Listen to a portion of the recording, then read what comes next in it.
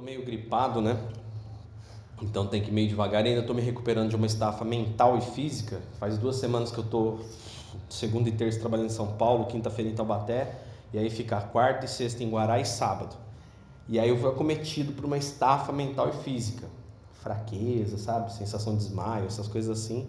Coisas que o corpo humano, né, irmão, sente. E aí hoje eu fui bater uma bola com meu filho Davi, né, no período da manhã. Eu tô tomando suplemento vitamínico, aí eu já me senti bem, né? Agora eu tô bem, né? Vamos lá bater uma... Voltou o ânimo para jogar bola e tal. Aí fui jogar uma bolinha com o Davi hoje de manhã. Chegou na hora do almoço, eu tava assim, 3 palmos de língua para fora. Mas assim, você vê que não é uma coisa normal, né? Ainda o corpo está se recompondo ainda. Bom, João capítulo 6, versículo 22.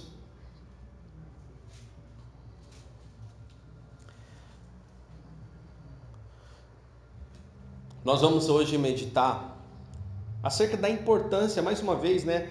Eu gosto sempre de dizer que aqueles que caminham comigo há mais de 2, 3 anos, uma coisa muito comum, irmãos, acontecer, a gente esboça o trabalho bíblico, o estudo bíblico, é possível você estudar a Bíblia toda em 3 anos. Então você vai voltar muitas vezes aqui e vai me ver pregar novamente determinadas coisas, falar novamente de determinados assuntos, às vezes com uma experiência que eu estou vivendo no momento, e você vai ver sempre eu refrisar determinadas coisas, porque existem coisas que são fundamentais no reino de Deus. Essa mensagem que eu vou trazer para vocês hoje, vocês têm me ouvido falar muito disso, e hoje eu faço questão da gente lembrar isso, porque o Espírito Santo está nos conduzindo a relembrar acerca disso, falar acerca disso, pensarmos acerca disso, compartilharmos acerca disso. Por quê? Porque uma coisa que está em João 14 também, os discípulos, uma coisa para você entender, às vezes vem na igreja e fala, nossa, o pastor vai pregar isso de novo, né? Na verdade, Jesus, quando encerra o seu ministério, em João 14, ele fala assim para os discípulos, olha, eu vou para o Pai, mas enviarei o Consolador para vocês, e esse Consolador vos lembrará de tudo que eu vos tenho dito. Ou seja, quando você vê o Consolador vindo sobre, o Espírito Santo vindo sobre os discípulos, o Espírito Santo não veio para criar novidade. É uma coisa que muitas pessoas não entendem, e até mesmo é base para a gente começar a pensar sobre quem somos nós na multidão, e esse é o tema de hoje, quem nós temos sido no meio da multidão, né? Jesus sempre foi cercado de multidões, mas cada um com seus anseios, cada um com a sua vontade, cada um tinha um motivo para estar com Jesus, cada um tinha um porquê estar com Jesus. E uma coisa que eu tenho visto, até mesmo nessa questão de repetir às vezes determinadas coisas, né? Às vezes principalmente quando eu comecei meu ministério, eu falei, Deus, me mostre coisas que eu ainda não vi, coisas que eu ainda não vivi na palavra, coisas que eu ainda não... E eu vivi durante muitos anos, né? Nós fomos consagrados a pastores em 2011, estamos completando 7 anos de pastores, né? De presbitério já foi desde 2007, né? 2006, 2007. Então já tem aí para mais de 10 anos. 2006 a gente casou, 2007 foi presbitério, né? 2006, 2007. E então teve uma fase na minha vida que eu falei, eu quero ver coisas novas na Bíblia. E eu vi coisas que nunca ninguém pregou, aquilo que eu até estava falando para o Renan hoje aqui no estudo bíblico. Coisas que estavam sendo pregadas erradas há mais de séculos dentro da igreja. Deus nos revelou, está aí, né? Não sou só eu hoje que tenho essa visão, tem muitos pastores que já enxergaram que existem muitas mentiras sendo contadas no meio da igreja, a mando de Satanás através dos líderes, né? Que querem distorcer tudo para roubar, matar e destruir o rebanho de Deus. A mando de Satanás, líderes a mando de Satanás mesmo. O pastor está me falando que existem igrejas evangélicas abertas, com pastores à frente, amando de Satanás? Sim, é isso que eu estou dizendo. Existem igrejas aí que tem pastores que estão endemoniados, irmãos. Misericórdia, pastor. Se o pastor está endemoniado, então não tem mal que se perca, né? Realmente. Um terço está lá. Pode ser esse 1/3, viu, Renan? Pode ser. São anjos, mensageiros, tal. De repente é o enviado de Satanás lá e você não sabe. Está lá na frente da igreja e conduzindo a igreja só para arrancar dinheiro das pessoas, por torpe e ganância. E Paulo fala, né, que isso é possível. E as pessoas, né, aí eu entrei nessa e fui estudando e cheguei num certo momento que eu olhei e falei, bom, o evangelho é isso. Aí teve um momento que eu até falei, e aí Jesus, tem mais alguma coisa que eu não sei, que eu nunca vi? Ele falou, não é mais nada não, é isso aí. Tá bom. Então amém, agora eu vou viver e praticar isso no dia a dia. Porque saber a Bíblia é fácil, irmãos. Uma vez eu vi uma pregação, eu era jovem, estava na igreja, aí o irmãozinho lá, irmão, uma alegria, irmãozinho, na humildade, né? Não estou dizendo que está errado não. Mas o irmãozinho foi lá na frente, porque eu já li a Bíblia inteira, de capa a capa, mais de 30 vezes. Falei, nossa, eu não li nenhuma até hoje. Pastor, você já leu a Bíblia de capa a capa? Não, irmão, nunca li. Ah, que isso, pastor, para. Fato, provavelmente eu já li a Bíblia inteira, né, irmãos? Não tem como, né? Já li a Bíblia inteira, é fato, isso já. Mas pegar, que nem, por exemplo, né? Eu vou pegar em Gênesis e vou até Apocalipse. Ler como se fosse um livro do Harry Potter, né? Não adianta, irmão, não adianta nada. Tá? Você tem que ler a Bíblia, entender e praticar, né? E saber o que aquilo traz para a tua vida. Então, quando a gente repete algumas coisas aqui, irmão, não se sinta, às vezes, o pastor vai pregar isso de novo. Amém, glória a Deus. Se eu estou repregando, é a chance que você tem, né, de ser melhor nisso, que na outra vez você ouviu, não praticou. E Pedro fala que, embora Jesus pareça ser tardio para voltar, na verdade ele está tendo paciência com nós, tudo que a gente é um pé de breque, né? Até a gente chegar lá, ele não dá mais uma chance para ver se ele se converte e não vai para o inferno. Essa é a verdade. É isso que acontece, irmãos, tá? Está escrito lá na carta do apóstolo Pedro. Então, e aí o Espírito fala disso, lembrar, né? E tudo isso tem a ver com o anseio das pessoas, né? Por que muitas pessoas não aguentam ficar, nossa, de novo essa mensagem, ou, nossa, falando na igreja só para quê? Só para ouvir a palavra? Mas é lógico, é para isso que nós estamos aqui, para ouvir a palavra. Mas muitas pessoas têm uma confusão nisso aí, né? Nós temos que entender, irmãos, que a palavra de Deus está a serviço do reino de Deus para transformar as nossas vidas. E aí o que aconteceu? Havia uma certa multidão nessa história de hoje. Na verdade, algumas multidões. Ao final a gente vai ver aí quantas e quais eram e o que elas tinham por motivo. E nós vamos tentar nos identificar. O trecho é longo, né? Nós iremos ler um trecho longo de palavra, mas eu acho que melhor do que simplesmente o Daniel falar é nós lermos cartas inspiradas pelo Espírito Santo e que vai conduzir as nossas vidas, e juntos nós vamos chegar aqui ao final dessa ministração com uma convicção de que Jesus está falando conosco, amém? Então vamos fechar os olhos e agradecer pela palavra. Deus, obrigado por esse momento que estamos reunidos aqui. Humildemente pedimos a presença do Teu Santo Espírito em nós. Derrama sobre nós agora essa unção transformadora. Derrama sobre nós agora, Senhor, abre os nossos olhos, o nosso entendimento. Senhor, revigora o nosso físico agora, que o nosso cérebro esteja pronto para entender aquilo que o Teu Santo Espírito está a falar. E Deus, em nome de Jesus, não seja eu aqui, mas o Teu Santo Espírito, eu sim com as minhas experiências, mas que o Teu Santo Espírito me lembre tudo que eu tenho que falar agora, tudo que eu tenho que praticar aqui, de dar de exemplo. Pai, que o Seu Santo Espírito venha sobre nós, que essa palavra, Deus, seja uma mensagem gravada no coração, tanto daqueles que aqui estão, quanto aqueles que ainda irão ouvir isso pela internet. E Deus, em nome de Jesus, eu peço que mais do que ser uma mensagem bonita, mais do que ser uma mensagem inspiradora, que seja uma mensagem com unção, para que transforme os nossos corações e que nós possamos, acima de tudo, nos sentirmos tocados agora pelo Teu Santo Espírito e movidos a sermos mudados, ó Pai, movidos a sermos transformados agora. Que nós, ó Pai, encontremos um motivo para mudar na Tua presença e através dessa exortação e dessa palavra. Em nome de Jesus, nós oramos e Te agradecemos e acreditamos, ó Pai, em Ti, em nome de Jesus. Amém. João capítulo 6, versículo 22. Vamos iniciar esse trecho E eu vou dizendo para vocês, né, se você tiver um lápis, uma caneta ou qualquer coisa e quiser dar um risquinho aí, depois você vai marcando os versículos que eu estou te falando.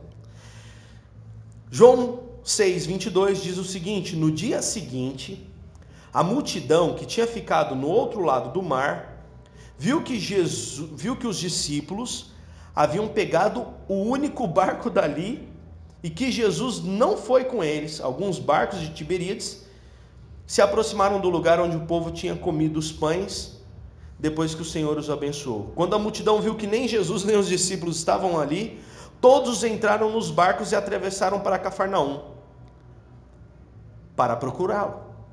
Versículo 25: encontraram-no do outro lado do mar e lhes perguntaram: Rabi, mestre, quando o Senhor chegou aqui? E aí Jesus respondeu. Versículo 26: Eu vou lhes dizer uma verdade. Vocês querem estar comigo não porque entenderam os sinais, mas porque lhes dei comida. Não se preocupe tanto com as coisas que se estragam como a comida, mas usem suas energias buscando o alimento que permanece para a vida eterna, o qual o Filho do Homem pode lhes dar. Pois Deus, o Pai, colocou em mim seu selo de aprovação. Versículo 28: nós também queremos realizar as obras de Deus.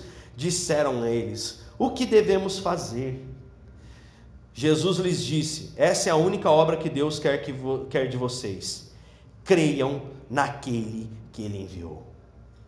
Versículo 30, eles responderam. Marca o 29, tá, irmãos? Esse 29 aí é importante. 30, eles responderam: se deseja que creiamos no Senhor, mostre-nos um sinal. O que o Senhor pode fazer? Afinal, nossos antepassados comeram o maná no deserto. As escrituras dizem: Moisés lhes deu de comer pão do céu.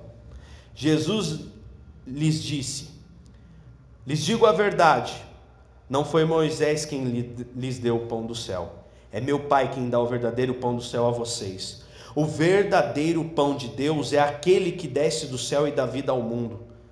Versículo 34. Senhor, dê-nos desse pão todos os dias, disseram eles. E Jesus respondeu: eu sou o pão da vida. Quem vem a mim nunca mais terá fome, quem crê em mim nunca mais terá sede. Mas vocês não creram em mim, embora me tenham visto. Contudo, aqueles que o Pai me dá virão a mim, e eu jamais os rejeitarei. Pois desci do céu para fazer a vontade daquele que me enviou, e não minha própria vontade. Esta é a vontade de Deus, que eu não perca um sequer dos que ele me deu, mas que ressuscite todos no último dia. Versículo 40, pois é a vontade de meu Pai, que todo aquele que olhar para o Filho, e nele crer tenha a vida eterna. Eu os ressuscitarei no último dia. Então, os judeus começaram a criticá-lo, pois ele havia afirmado: eu sou o pão que desceu do céu. Diziam: este não é Jesus, filho de José? Conhecemos seu pai, sua mãe, como ele pode dizer: desci do céu? Versículo 43, Jesus porém respondeu: parem de me criticar, pois ninguém pode vir a mim se o Pai que me enviou não o trouxer a mim. E no último dia eu os ressuscitarei, como dizem as Escrituras. Aquele que ouve o Pai e aprende dele vem a mim. 46, não que alguém tenha visto o Pai, somente eu, que fui enviado por Deus, o vi. Versículo 47, eu lhes digo a verdade, quem crê tem a vida eterna. Sim, eu sou o pão da vida. Seus antepassados comeram maná no deserto, mas morreram. Quem comer o pão do céu, no entanto, jamais morrerá. Eu sou o pão vivo que desceu do céu. Quem comer deste pão viverá para sempre. E este pão que eu oferecerei para que o mundo viva é a minha carne. Então os judeus começaram a discutir entre si a respeito do que ele queria dizer. Como pode esse homem nos dar sua carne para comer? Perguntavam entre si. Versículo 53. Então Jesus disse novamente: eu lhes digo a verdade, se vocês não comerem da carne do Filho do Homem e não beberem o seu sangue, não terão a vida em si mesmos. Mas quem come minha carne e bebe meu sangue terá a vida eterna. E eu o ressuscitarei no último dia, pois minha carne é a verdadeira comida, e meu sangue é a verdadeira bebida. Quem come minha carne e bebe meu sangue permanece em mim e eu nele. Eu vivo por causa do Pai, quem vive e me enviou. Que vive e me enviou. Da mesma forma, quem se alimenta de mim, viverá por minha causa. Eu sou o verdadeiro pão que desceu do céu. Seus antepassados comeram maná e morreram. Quem comer este pão não morrerá, mas viverá para sempre.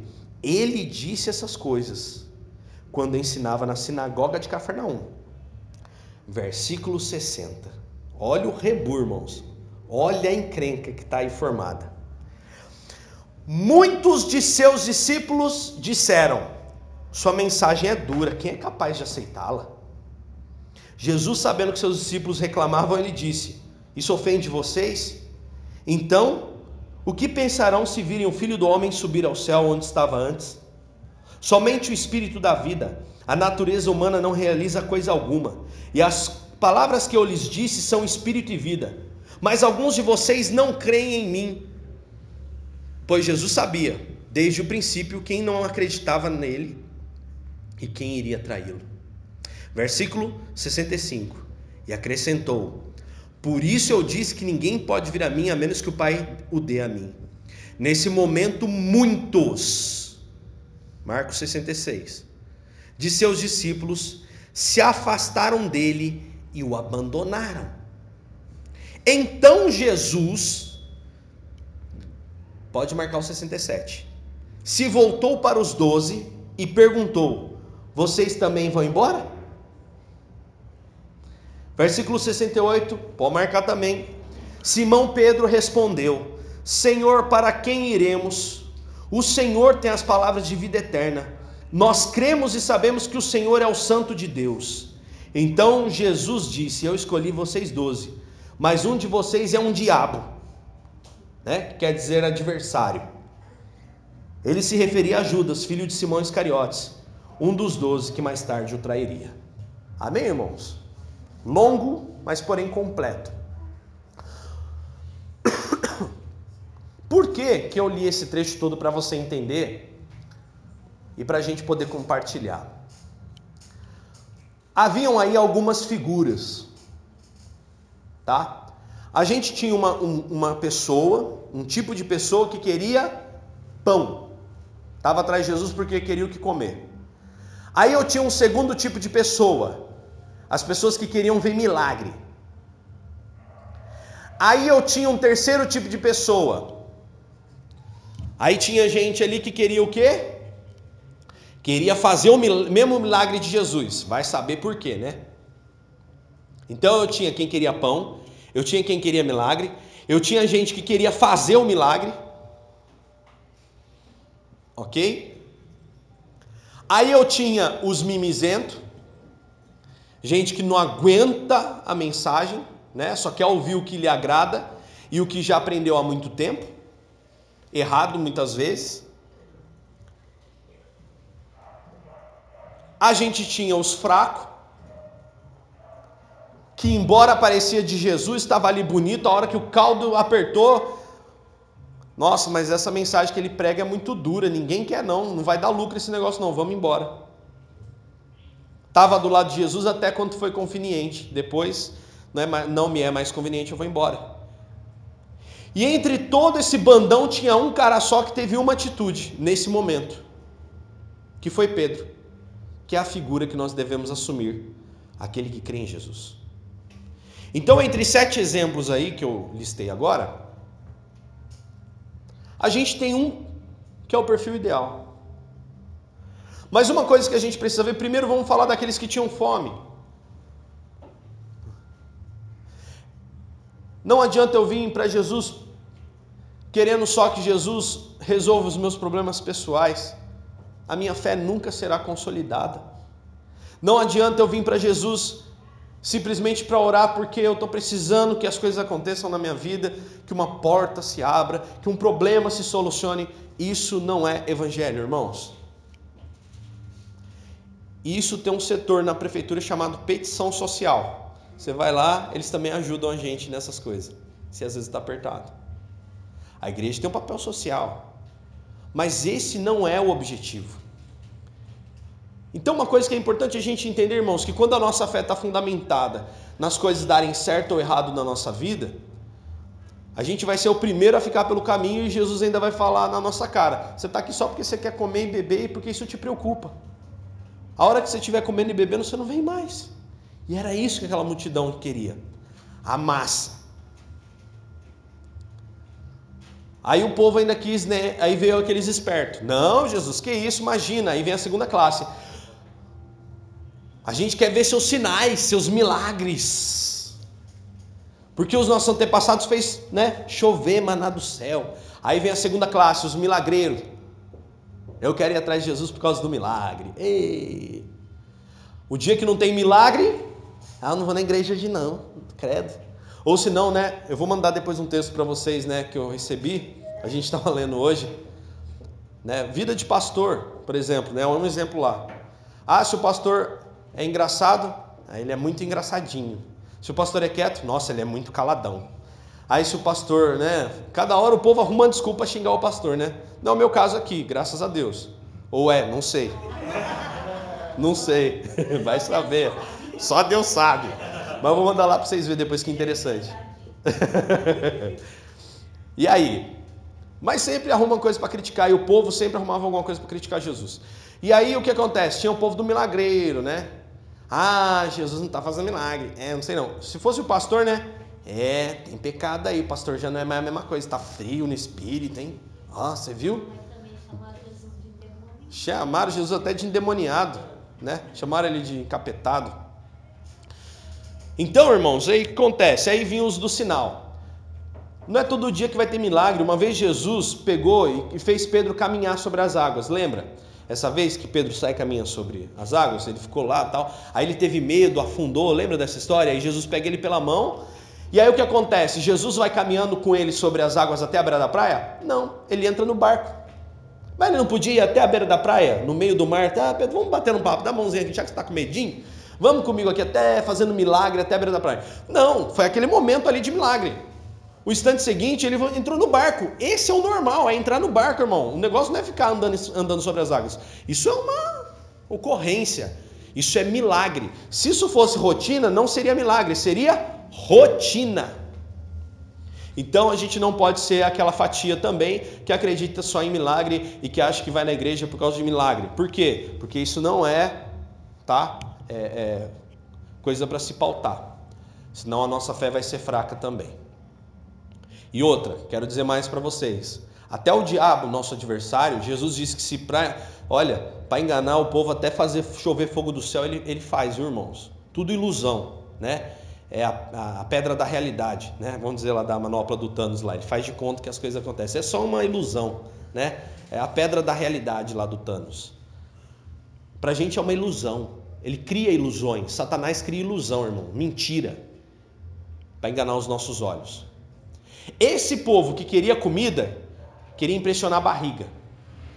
O povo que queria ver sinal, queria impressionar os olhos. Aí teve um povo mais esperto. Não, a gente não está aqui só por causa disso, não. A gente quer aprender a fazer isso.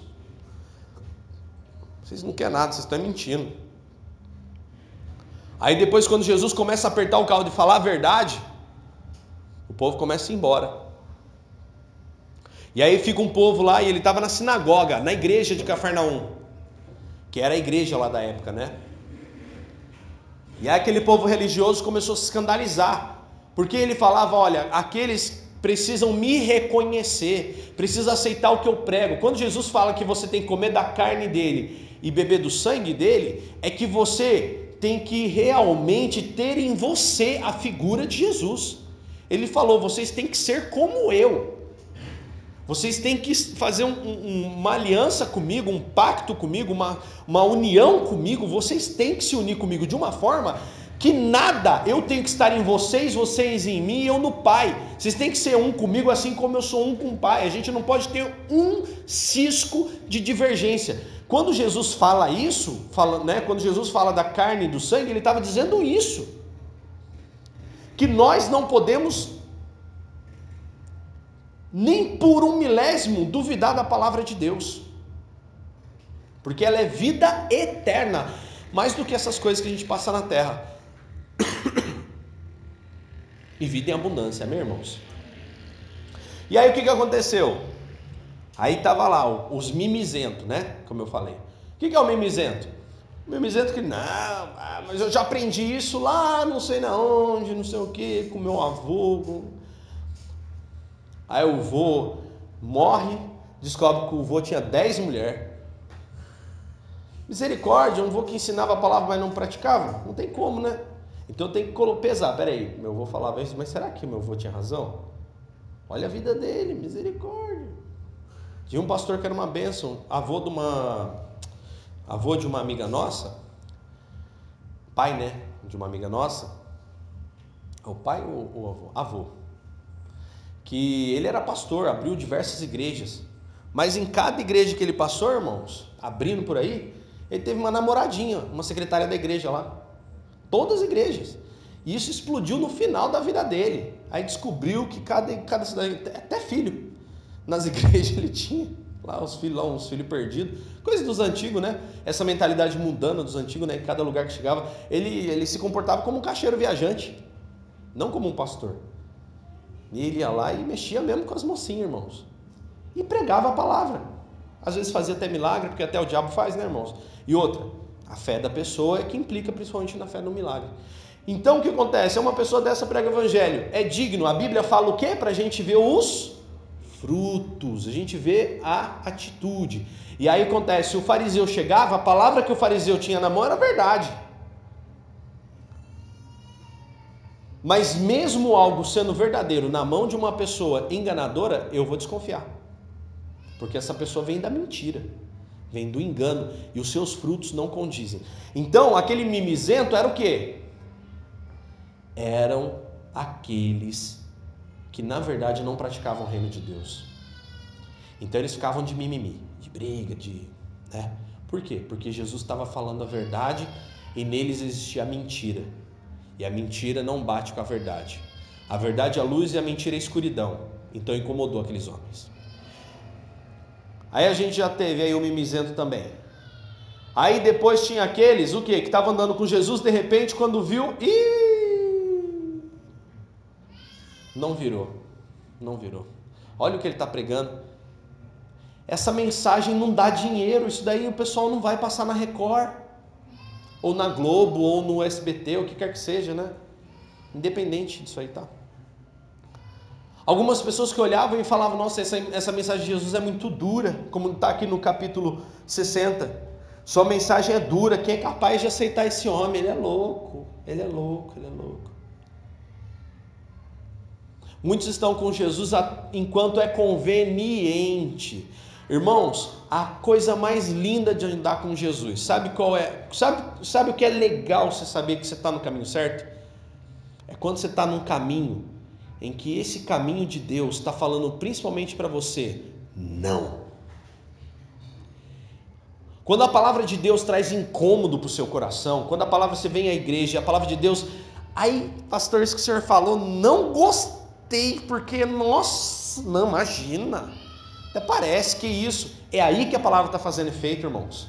Quando você se sente desafiado, quando você olha para minha cara, até, vou ser sincero, eu não concordo com ele. É essa hora que é boa, é sinal que você está ouvindo a palavra boa.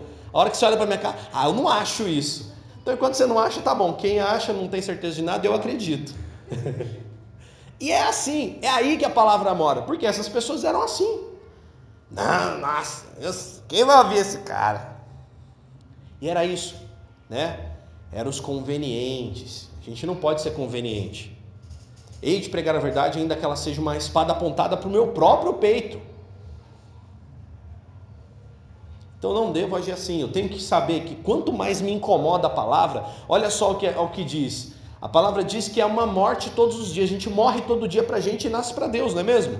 Morrer é fácil, irmão? Não é, não deve ser nem um pouco. Deve doer, né? Muitas vezes doer, né? Dói para quem fica, dói para quem vai. A semente morre, ali acaba. Não é fácil. Então, irmãos, é justamente isso que a gente tem que entender. Que a mensagem não deve ser conveniente mesmo.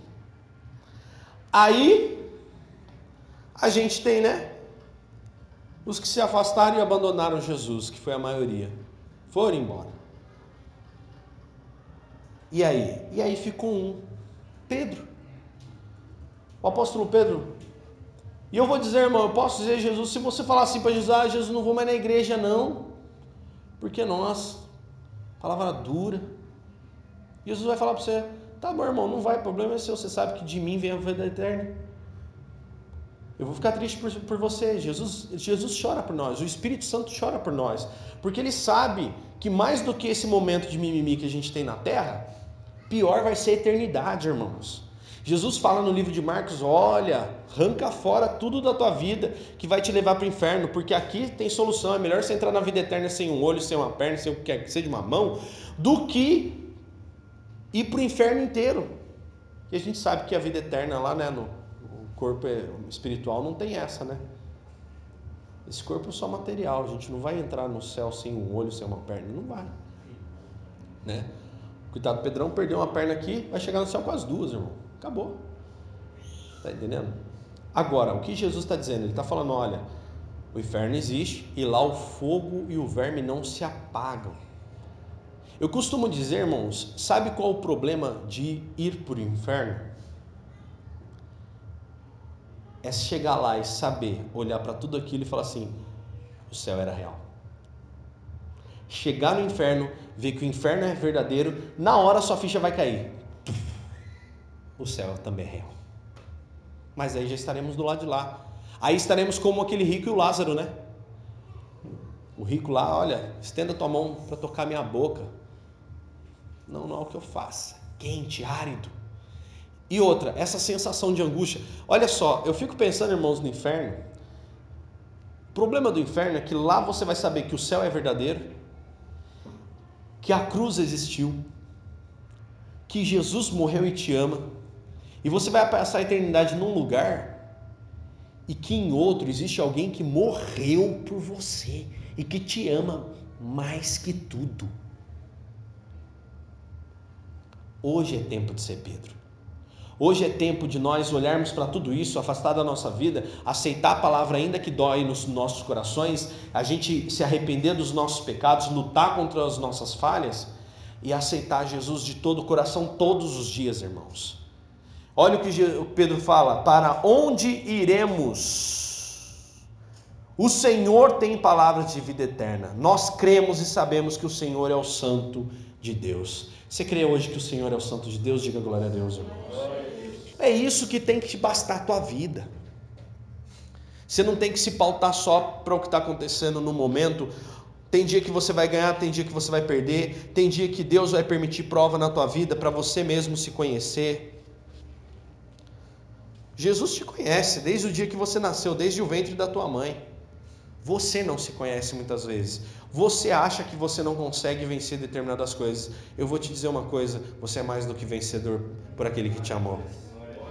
Então hoje seja Pedro, não seja o mimimi, não seja por causa de comida, não seja por causa de poder, não queira usar o poder. Deixa, vai vir, irmãos, vai vir. Olha, as preocupações desse mundo serão supridas. Hoje a gente não paga a conta, amanhã a gente paga. Hoje não deu certo, mas amanhã vai dar. Entendeu? Todo mundo um dia que se arriscou aí teve num momento uma aguinha apertada, uma luz apertada. Não mede a sua vida, né? Não mede o teu relacionamento, a presença de Deus em você por isso. Porque essa cobrança, esse peso, isso tudo vem de Satanás, não vem de Deus.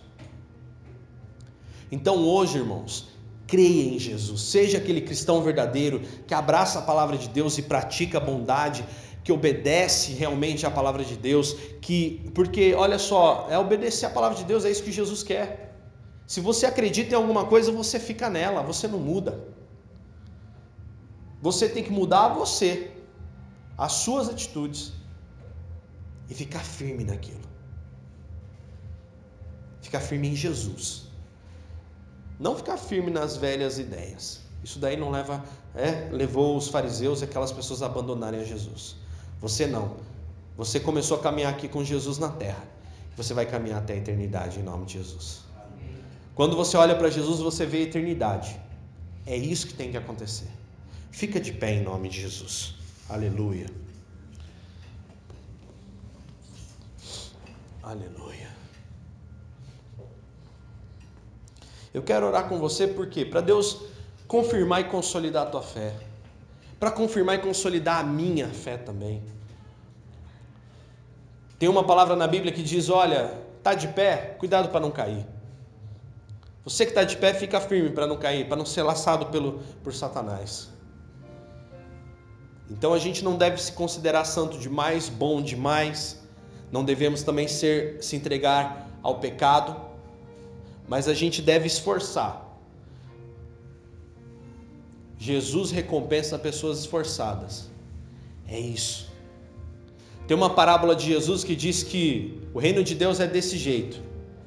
O dono de um trabalho chegou e chamou alguém para fazer um trabalho lá o dia todo por um valor X.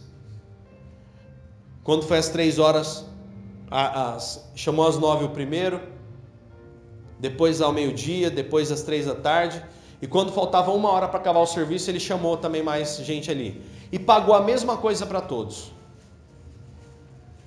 Os que chegaram cedo ficaram revoltadinhos, porque nossa, onde é que já se viu, os caras chegaram 1 hora faltando para acabar o serviço, o senhor deu o mesmo dinheiro, e falou, o dinheiro é meu, o que eu combinei com vocês? Vocês chegaram mais cedo, que bom, tiveram mais tempo para atuar. Esses chegaram por último, tiveram menos tempo para atuar, mas o final é um só, a salvação que Jesus estava dizendo.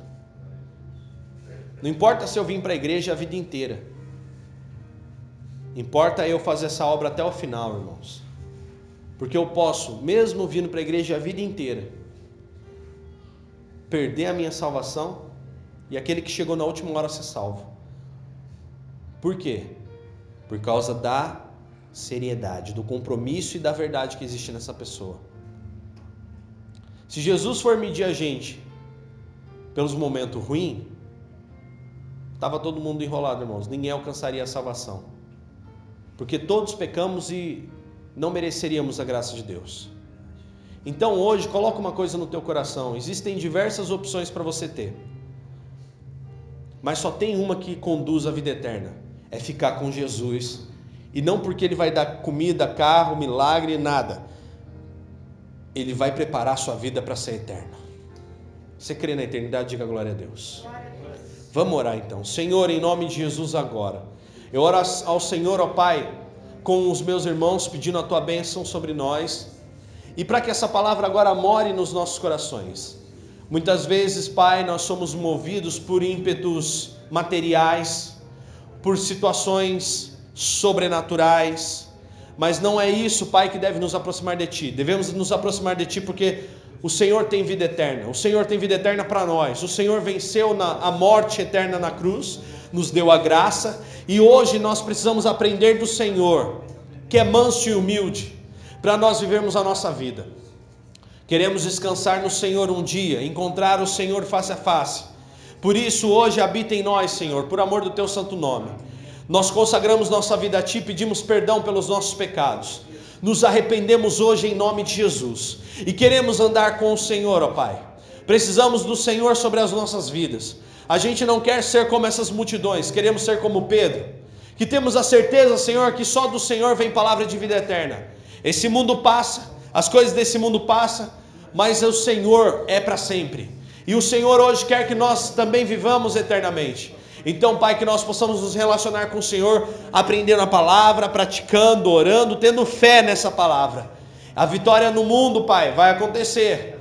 Teremos aflições, mas nada nos separará do amor de Deus. Nada nos separará da Tua presença. E o Senhor tem um bom tempo para tudo, Pai. Então hoje confiamos em Ti.